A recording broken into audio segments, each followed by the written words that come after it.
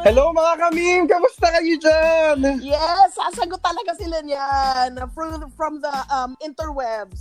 From the interwebs. Welcome. Yes! My gosh. Hi, Kitty Girl, Kamakamim. We're already on Manila folder number 5. At welcome sa ating Mad Ayun na in naman Manila. tayo sa mod na yan eh. Mad in Manila podcast. Mad in Manila podcast folder. Manila folder number 5. And Exactly. for the first time ever, sinusubukan natin mag-record, magkahiwalay. Kasi today, I am on assignment para magbigay ng saya, ligaya at inspirasyon dito sa mga taga Nueva Ecija. Yes. So, shout out sa mga taga Gapan Nueva Ecija for hosting me. Shout out hosting me!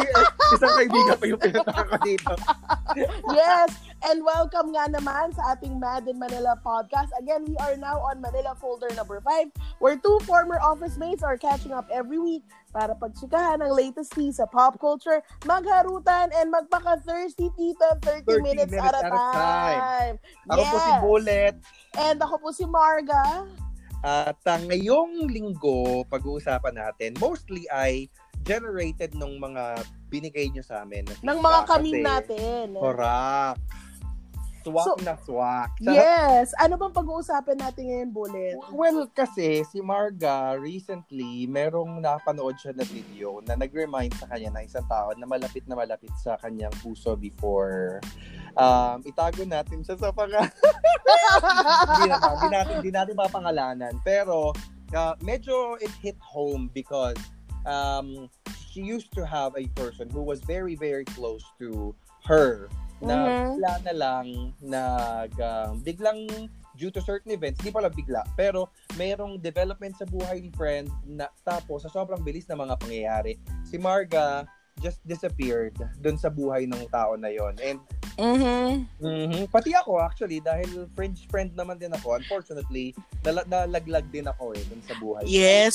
So ang pag-uusapan natin today ay tungkol sa mga friendships na nagkawalaan, friends na nag-ghost tayo, mga instances sa friendships na nang-ghost tayo ng kaibigan. Yeah. Ayun. At ang masaya naman dito ay mukha naman ng mga kaming natin at pagdaanan nga naman ang ghosting friendships. Correct. Kasi ang hirap naman talaga to go through life na ikaw lang. Halimbawa ako, for example, sobrang laking bagay sa akin build ng connections with people. And that's also one of the reasons why I enjoy being a trainer, kasi yung time ko sa loob ng training room not only allows me to do a job that I really love doing, nandito rin yung panahon na yun din yung opportunity ko to get to know people, tapos mag-build ng mga connections sa kanila.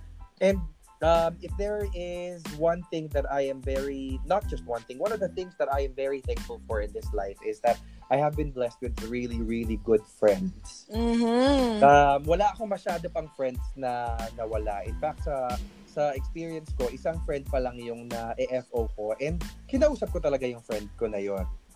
Na pag sinabi nating FO, ang ibig sabihin ay wala na, okay na tayo na Akala ko sasabihin mo, fuck off. Hindi.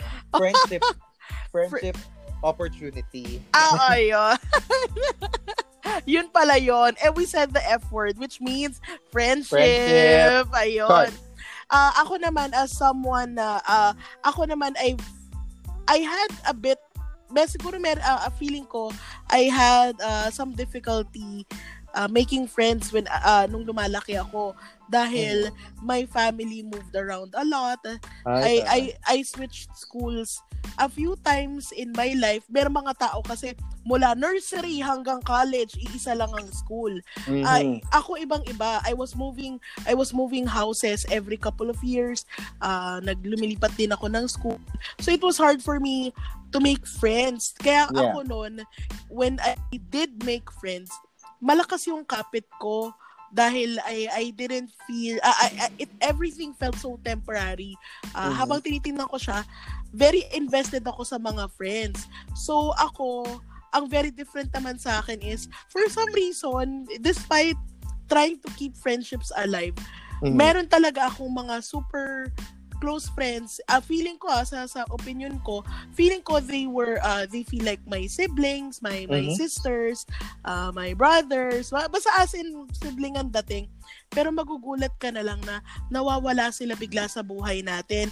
At ang minsan ang masakit doon, it's not because you wanted the friendship to be over. Right. Lagi na lang may external factor. Correct. Like si Debbie G, for example, si Kamim na Debbie G, nag-reply siya dun sa post natin sa Instagram. Mga Kamim, kung first time nyo nakikinig sa amin, pa-follow kami sa IG. It's at Madden Manila. Sa Twitter din, at Madden Manila. Doon namin pinapost yung mga topics for the weekend. Si Debbie G, nag-reply siya doon sa isa nating question. So the question is, or the question was, why? The question why? Yes, the question was, na-experience mo na bang or anong common reason why na friendship over ka? Correct. Sabi niya, mainly because of schedule restraints and because life was happening too fast. It's a common denominator. So meron din siyang acknowledgement na hindi lang yung friend niya naman yung nawala ng oras para sa kanya. Tapos, sabi niya, it felt like we were at different phases in our lives nung mga panahon na yon, that it was harder to relate to each other. Has that ever happened to you? Oo naman. Alam mo, naniniwala ako na ang mga Pinoy, because ang culture kasi natin ay anyone na kasama mo, gusto mo kaibigan mo, katrabaho mo, kasama mo sa classroom. Alam mo yun, yung basta matagal mong kasama, gusto mo super close kayo. It also means na generally ang mga Pinoy, ang super close lang nila is someone na malapit sa kanila proximity-wise. Kaya nga, di ba, marami ding storya na nag-break sila kasi sabi nila hindi sila nagkikita. Okay. Pero na-in-love ka sa katrabaho mo. Kasi nga, lagi natin gusto na laging quality time ang hinahanap nating mga generally mga Pinoy. So naniniwala ako na a lot of friendships really drift apart because of life. So weak ka ganun, madali ka ma-fall. Ma-fall, matapilok. Di ba liyo ka? Dapat hindi ka madali ma-fall. Dapat marami akong emotional hang-ups. Ganyan. Which is naman, pasok naman tayo. Oo, pasok naman. O sige, hindi, ako naman. Stop attacking me. Hindi naman. I was just describing you. Which is true. Oo. Hindi, ako naman, yung sa ganyan, yung mga tao kasi, ang pinakamaraming mga narinig ko na mga friendships na nawala, yung sa mga tao na nagsabi na parang, uy, sorry, sobrang busy, ganyan. Or kasi, friend ko yan dati si Marga, for example, pero hindi na kami nagkikita kasi lagi siya maraming ginagawa sa trabaho, tas laging ganun yung excuse niya. Ang ginawa ko noon, sa mga friends ko, actually, may isa din akong friend na nagpa-umpisa nito, sina CJ. Actually, si CJ, isang kamim din na nakikinig sa Thailand. Hello, CJ! Hey, CJ. Sabi niya na wag nating pamihasain or tanggapin na valid excuse yung sorry, busy ako, hindi ako makakasama ngayon. Sorry, ang dami kong ginagawa, hindi ako makakasama ngayon. Kasi eventually talaga, 'di ba? Sa buhay, ang dami-daming pwedeng mangyari sa'yo. And I'm sure life will pull you in many different directions. And mawawalan ka ng oras sa mga bagay. But at the same time, you will make time for things that really matter to you. So for you to say, sobrang busy ko, hindi ko yan kayang gawin. What you're saying is, I'm just more inclined to prioritize other things in my life right now other than this friendship. Now, it may sound na parang sobrang narcissistic na parang hindi dapat yung friendship natin takes precedence over everything. Hindi naman ganoon, di ba? Parang I think acceptable yung, oy, sorry, may kailangan lang talaga akong tapusin ngayon, ganyan. Hindi muna ako makakasama. Acceptable yon. And it happens. I've done that myself. Pero for you to constantly tell me na, oy, sorry, hindi ako makakasama. Right. Kasi sobrang busy ko or meron akong gantong ginagawa. What you're telling me is, I'm placing this before quality time with you. Kasi, di ba pag lumalabas naman tayo, hindi naman lagi yan meaningful yung mga gagawin natin eh. Nagiging meaningful lang siya because of the people that we're with. Well, yes. Pero yun nga, tama naman yung sinabi mo na ito naman kasi talaga yun. Kung gusto mo, maraming paraan. Yes. Kung ayaw mo, maraming papalit. Hindi, maraming dahilan. So, correct. Kung if you're invested in keeping a friendship alive, you make time or you actually keep connected. May kasi dali-dali na lang ngayon maging connected. No. May internet na. Oo, may internet pa. Correct. Like yung isang best friend nga from Canada, meron siyang merong app ngayon na parang pwera pa sa Messenger, ganyan-ganyan. Merong app na that allows you to record videos for later consumption. Tapos nandun lang siya. Para siyang walkie-talkie but with videos, ganyan. Tapos, ako pa kamo, ang ganda ko eh. Ako pa yung hindi lagi nakakapanood nung Messenger videos. But then, ako naman, I recognize na kulang ko yun. Oo. Actually, yung best friend ko from Canada, nandito siya ngayon sa gapat. Yes! Tumatawa siya sa gilid ko. Ayan po si Rich. Hello! Oo. Tapos, ang ginagawa ko naman, I recognize na pagkukulang ko sa kanya yon na hindi ko ina-expect na tatanggapin niya lang yun basta. Although naiintindihan naman niya. Kaya ako, ang gagawin ko, message ko siya dun sa mga apps na kaya kong mag-reach out. Kasi, mahaba din naman kasi yung mga videos minsan, ganyan, and he understands that also. Pero, yun lang, parang we do whatever we can to keep the relationship going, keep the friendship going.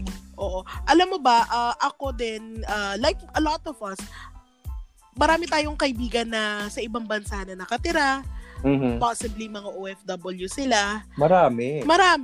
Ako, I have so many friends who are OFWs and ako, masaya ako because yung talagang mga dear to my heart, we're able to stay connected kahit na nasa ibang bansa na sila. Again, it's because of social media. There are so many ways to keep connected. Kahit sabihin nyo yung mga greetings nyo lang dun sa group nyo ay happy birthday lang, happy new year, merry Christmas. It keeps a relationship alive. Kasi when you're actually in the same country, pag umuwi sila sa Pinas, ang nangyayari, kayo ang nagiging priority sa kanila na schedule. And ako din, sanay na ako, when a friend of mine is coming home to the Philippines, kailangan talaga plan ahead para as much as possible, we can meet with them. Totoo, no? Di ba kung gusto, that's miles, thousands and thousands of miles apart. Sayang yung pasalubong. Oo. Kahit na ang laging pasalubong magnet, tas laging nakakalimutan dalhin, di ba? Oo. Pero yung the idea that you keep connected is there. Pero may isa pa tayo na rason na galing naman kay IM_Cha. So si Cha yung dating nagbigay sa atin ng isang topic natin before about being single. Single. In your 30s, walang niya. Pero yung moment naman, to shine mo. Yes. Pero ngayon naman, ang sabi niya, ang reason kung bakit sila nag-friendship over ng friend niya is toxic yung friend niya. Oh my gosh. Yes, nabasa ko rin yan. Kwento mo, go. Yun. Siyempre, hindi na masyadong binigay lahat ni Cha ang kanyang storya. Pero marami silang problema. Tapos, ito yung pinaka-nakakainis minsan sa mga kaibigan natin. They vent out their feelings. Anong gagawin ko? Problemado ako. Tapos pag binigyan mo ng advice, sa palagay mo ba susundin nila? Siyempre, hindi. So, pag paulit-ulit kang inuuntog mo yung kaibigan mo sa pader at matigas pa rin ang kokote nila, siguro naman nakakapagod din yun. And I understand that. That then begs the question, dapat ba kapag pinayuhan tayo ng friends natin, tatanggapin na lang natin yon or susundin natin yon? Well, that's a very good idea din na sana 'di ba? Pero kasi again, we're all in the same bracket, we're all going through life. Siguro naman masyado namang it's asking too much naman na every single thing na sabihin ng kaibigan mo susundin mo. Again, meron tayong free will. Gamitin natin to. Zenaida Zeva, welcome po sa show namin. Yes. Magbabalik pa ang umaga. Umagang kay ganda. Okay, wala ko yung point of view ko naman diyan ay yung sinabi lang ni Cha na napagod kasi siya kasi si friend would always reach out to them, kailangan ng tulong, kailangan ng payo.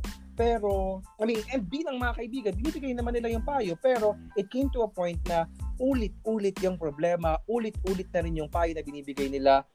Actually, sorry, hindi naman ulit-ulit yung payo na binibigay nila. Pero, ang dami na nilang binigay na payo. Ang dami na nilang mga naisip na paraan para dito sa kaibigan na to.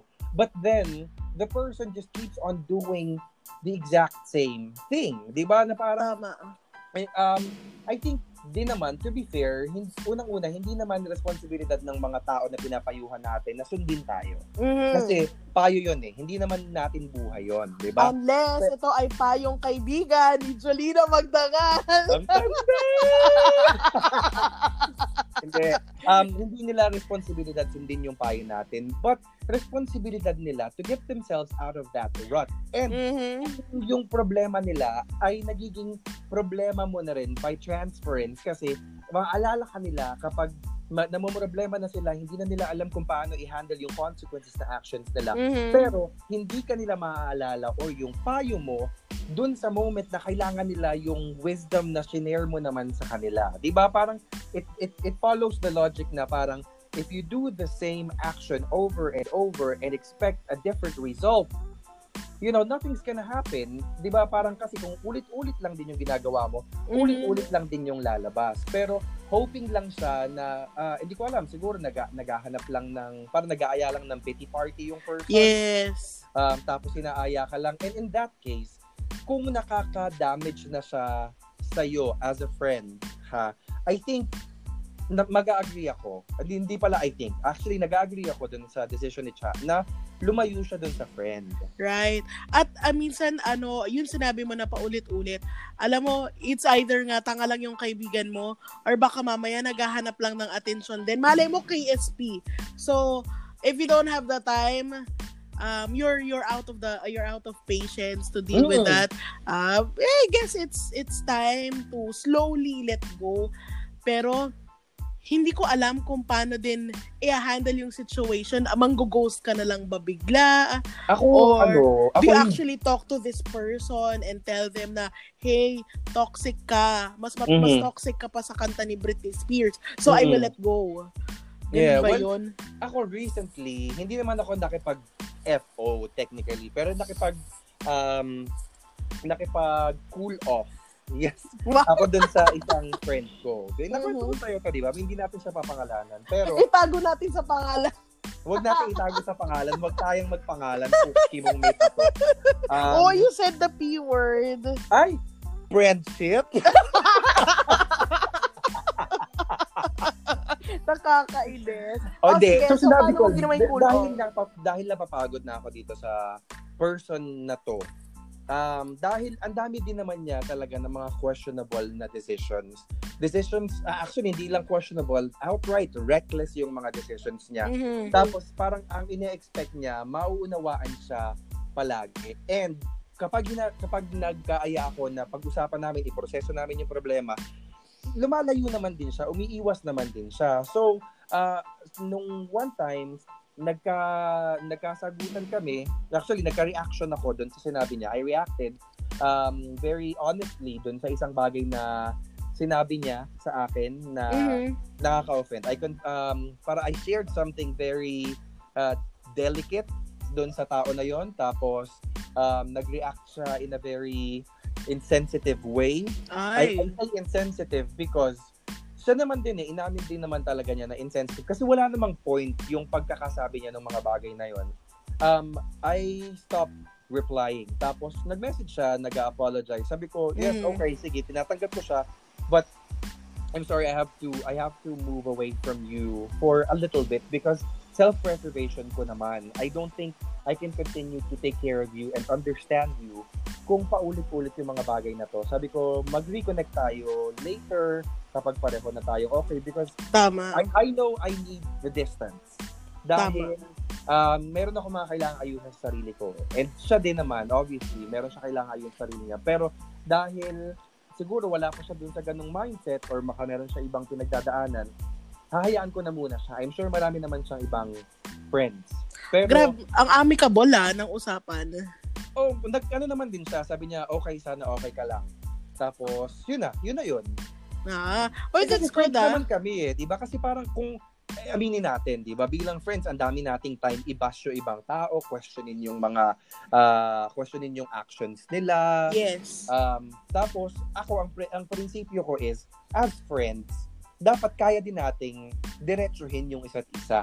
Kapag kagalit.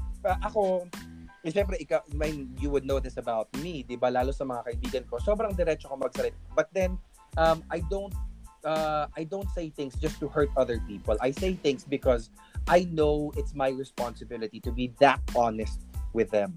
Wow, very mature, and alam ko naman yan. Alam mo ba, that's a very rare quality in Filipino friendships Dahil ang mga Pinoy, naturally, we're afraid of confrontation. Yeah.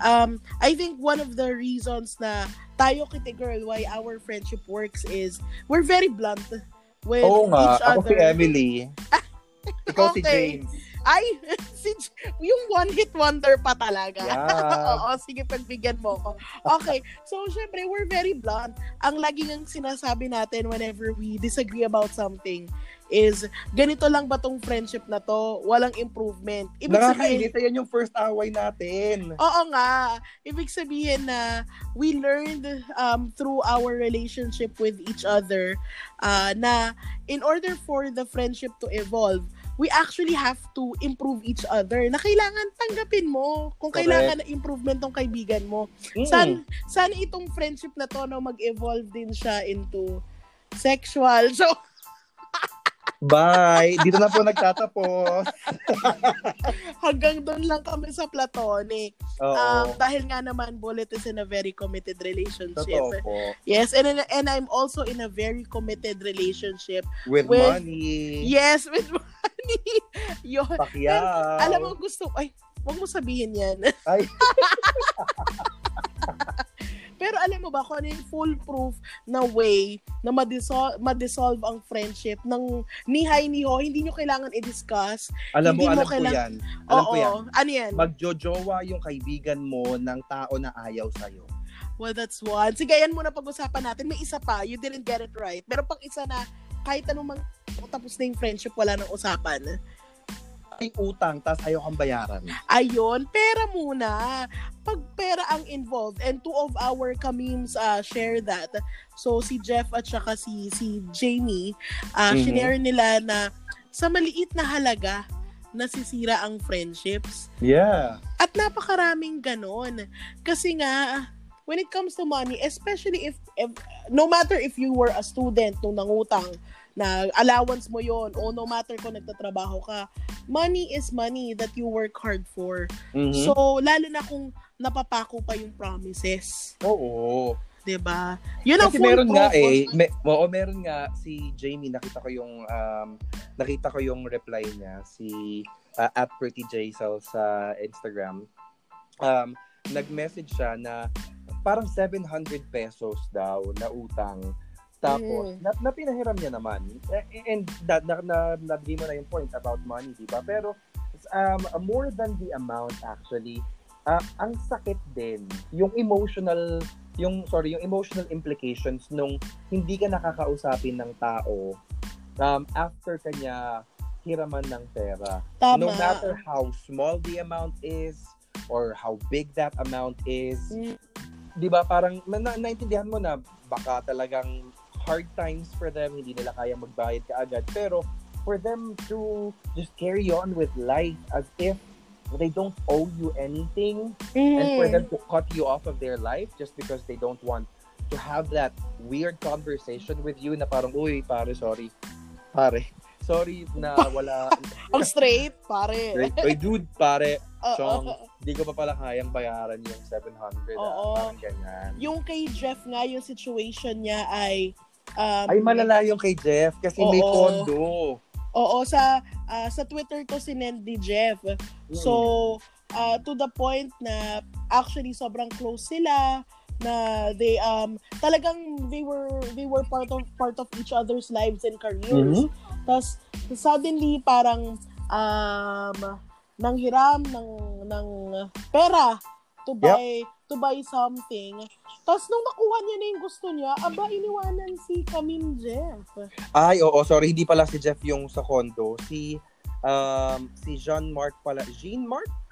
Si Jean-Marc. Jean-Marc. Yeah, si Jean-Marc. Yung si Jean-Marc, si Camille Jean-Marc, talaga naman yung condo na yan, controversial yan. Hi, Jean. Thanks for sharing the story. Na again, money is involved. Yep. Pinatira mo sa bahay mo, pinahiram mo ng pera, paggamit ka ng credit card, tapos after nun, wala na. Nako, iba talaga pag pera ang usapan. Ako mismo, naka-experience ako ng ganyan.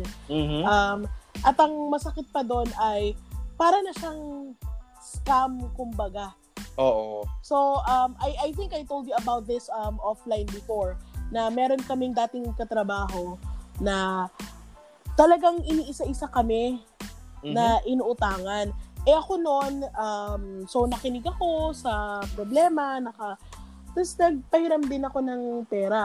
I'm not ghosting that person because, again, we weren't that close to begin with. Talagang nanghiram lang yung tao. And malay ko ba, kung I was just giving them the money or lending them the money, benefit of the doubt, hindi ko iniisip ko na yung rason. Tapos nung nagkita-kita kami ng mga friends ko, naka-close ko from that particular line of work, iniisa-isa pala kami. Diba? Alam mo, I think yun yung yun yung isa sa mga bagay. Sabi ko sa'yo, meron ding, may emotional toll din kasi yung pag ginost ka nung isang kaibigan or na friendship over kayo. Na may jutang sa'yo. Dahil, kasi, usually, they employ tactics to get you to fall for them emotionally. Diba? Parang they appeal to emotions so that they would get the money. Ikaw naman, as a friend, as a human, you show some compassion na parang minsan nga, diba, nag-aaway pa yung mga tao na parang gagamitin ko na lang yan para sa ko. Meron din ako pinaglalaanan ng pera na yan. But I chose to give you that money because you told me that you were in dire need of that money. Pero nung okay ka na, hindi mo na ako maalala. Alam mo yun? Na parang, lalo yung nagbibigay ng time frame. Halimbawa na parang, Chong, bigay ko sa'yo sa sunod na sweldo. Tapos, pag sunod na sweldo, derma na talaga. Which it pa din, friend. Dermatology. Diba? Ayun. Pero besides the subject of money, which is a very tricky subject. Ganun din yung binigay sa atin ni Burns na ni at Burns Seldo na rason na din. Response. Money din. Yun. Meron naman. Merong isa. Ito, balikan natin yung kanina. Na what if ginost ka or kinatout ka ng isang friend kasi yung jowa niya ayaw sa'yo. Sagutin mo, hindi pa ikaw naka-experience yan. Hindi ba part ka din ng experience na yun? Ako wala na akong hanap. Ikaw ba? Oy, pero totoo, I think that's one of the most painful things na No, I agree. Pinili niya talaga yung other person instead of making you a part of their life instead. Or at least, hindi ka naman part sa relationship. Pero you wouldn't think that you would be cut off so completely na parang hindi ka na nag-exist sa buhay niya. Right. And even though this person, I was friends with them only for a brief period, 2 years. Pero I felt na, again, like I told you at the start of when we started recording this, na ako, when I make friendships, I'm in it for the long haul. As long as you'll have me. Kasi kung hindi naman tayo talo, okay, hindi tayo friends. Pero if we've already established a deep relationship and I'm in it for the long haul, nag-i-invest talaga ako, minamahal ko talaga yung mga friends ko. So, when that happened, na yung rason pa nung ghosting is another person na I thought I was also initially friends with, napakasakit noon. Sabi ko, ako yung tao. Yeah, pero pag-usapan natin, why do you think that hurt so much? Siguro kasi as a person, parang napaka-personal, no? As a person who doesn't love romantically deeply, as in hindi ako in love sa sa opposite sex. I don't fall in love in a romantic sense. Pero I always fall in love with my friends. Okay. So true naman yan. Oo. Kaya nga naman, di ba, deep na lang talaga yung pagmanya ko sa'yo. Kasi nga, I'm always in love with my friends. So, yung feeling na iniwan ako ng ganun, parang talagang winasak yung puso ko. 'Di ba? Isipin mo, right now we're talking about it. I'm slightly getting choked up about it. Yeah. Kasi no matter how much time has passed, it still hurts. Tapos and this person is living their life as if wala ka lang talaga. Yeah. Can I share what I think about? Oh, sure. Siguro ito naman ang rason kung bakit tayo nagpa-podcast. Oo. No, kasi sa akin, I don't necessarily see friendships as something that is utilitarian in nature. Utilitarian. Pakisimplehan yan, utilitarian na yan. Oh, sorry. I don't necessarily start friendships dahil meron lang akong gustong makuha dun sa isang tao. Siyempre, ang unspoken dito ay gusto ko yung connection. It makes me feel good when the people around me are okay with me or I'm okay with the people around me. Pero, para sa akin, para ma-ekis ka na lang basta dahil lang merong bagong dumating na tao dun sa buhay nung tao na kaibigan mo. I think that's what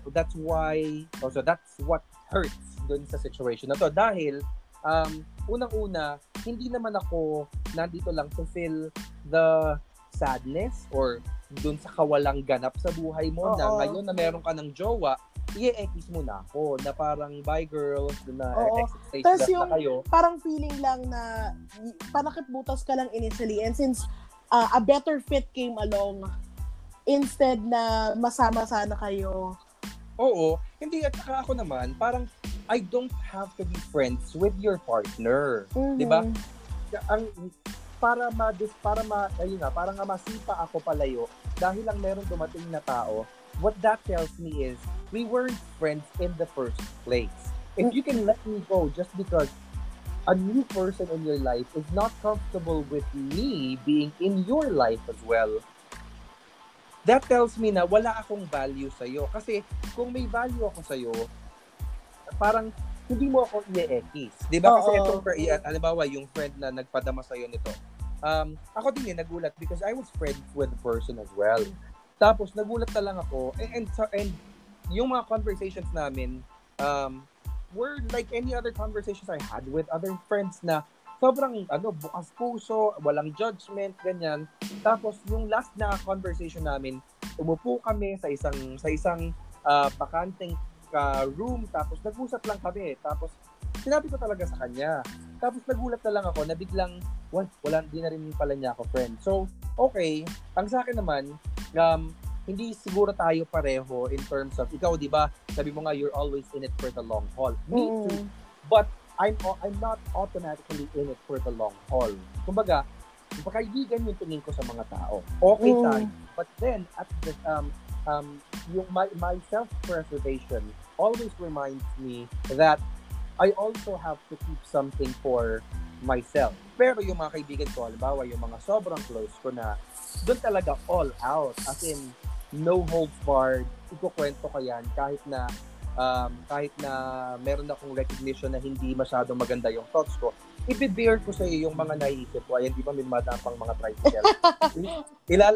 Ilalatag ko talaga sa iyo yung mga thoughts ko dahil gusto ko na pumasok ka dito sa buhay ko, sabihin mo sa akin, tama ba ako? Or i-correct mo din ako. Kaya ako nasasabi sa iyo dahil I trust you enough to help me sort through my feelings, to unpack everything that's happening. Pero, yun nga, kung hindi yun nagawa sa akin nung isang tao na tinuring ko bilang kaibigan, ang sakit lang. Kasi, parang siya, mutual contract dapat yung friendship hindi ba? Hindi naman ikaw lang mag-isa mo yung papasok sa friendship na yun. You have to both be in it. Whether for the long haul or for the meantime, or for a certain engagement. Kasi meron din naman tayong mga friends na kaya natin pagsabihan ng mga sexual na mga fantasies. Meron naman tayong friends na mas professional yung nature. Di ba nature? Mas professional yung iniikutan ng mga conversations natin.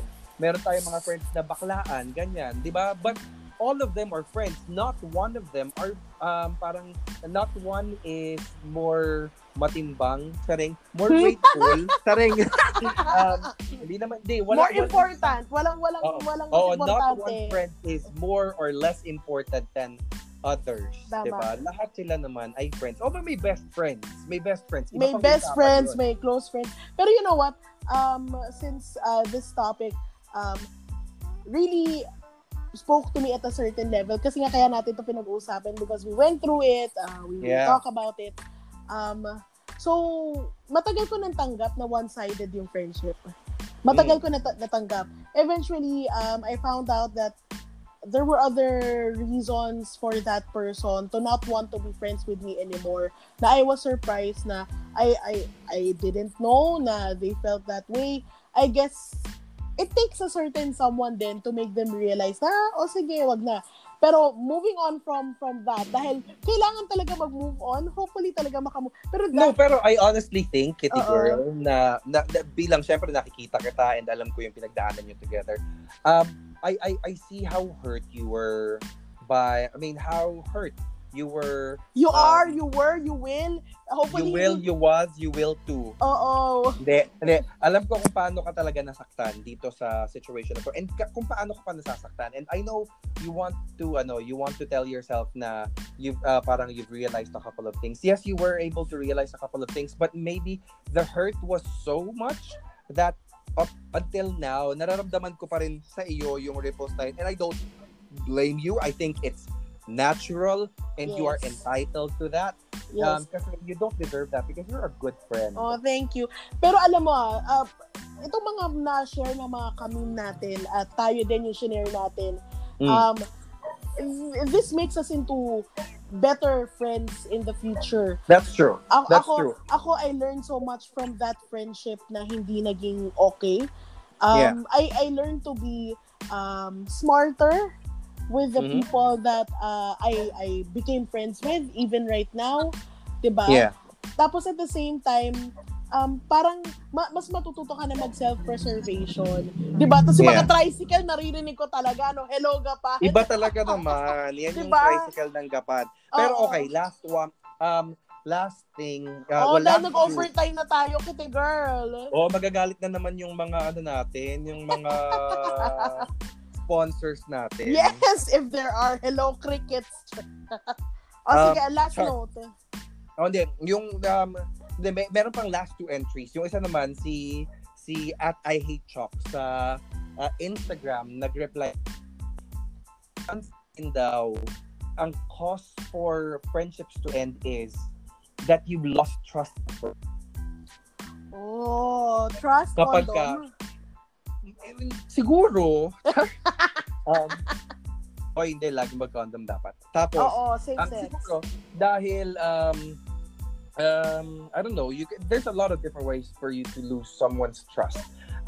But parang alam naman na natin yung lahat ang hindi lang nare-realize ng mga tao kung gaano kahirap bumalik to not just trusting you. Parang kapag ikaw yung nakasira nung tiwala ng isang wala sira yung tiwala ng tao na yon, sinisira mo din yung tao na yon sa ibang tao. Diba? Kasi parang mahirap na mag-trust kapag meron kang dating kaibigan na biglang inisplok pala yung mga stories mo sa ibang tao without your consent. Oo. Pero nangyayari talaga siya. Even if you tell someone na, sikreto lang to, no? One way or another, a part of that story will always come out somewhere. It happens. So, ano pa yung isa pang shinare ng kaming natin? Yung isa naman, it was a difference in ideology. Si at Pau Sullivan, who may or may not be my partner, nag-reply siya. Sabi niya, after living a very exciting, colorful, promiscuous Malati partying life, a former college friend suddenly began preaching about how he is not in quotes in favor of blessing a man-to-man partnership. Feeling ko napaka-hypocrite niya after his marriage. So ayun, #friendship over. Ay, gosh. Grabe naman tong si Atpao Sulpen. Who may or may not be your partner, who included me in the friendship. Oo. Diba?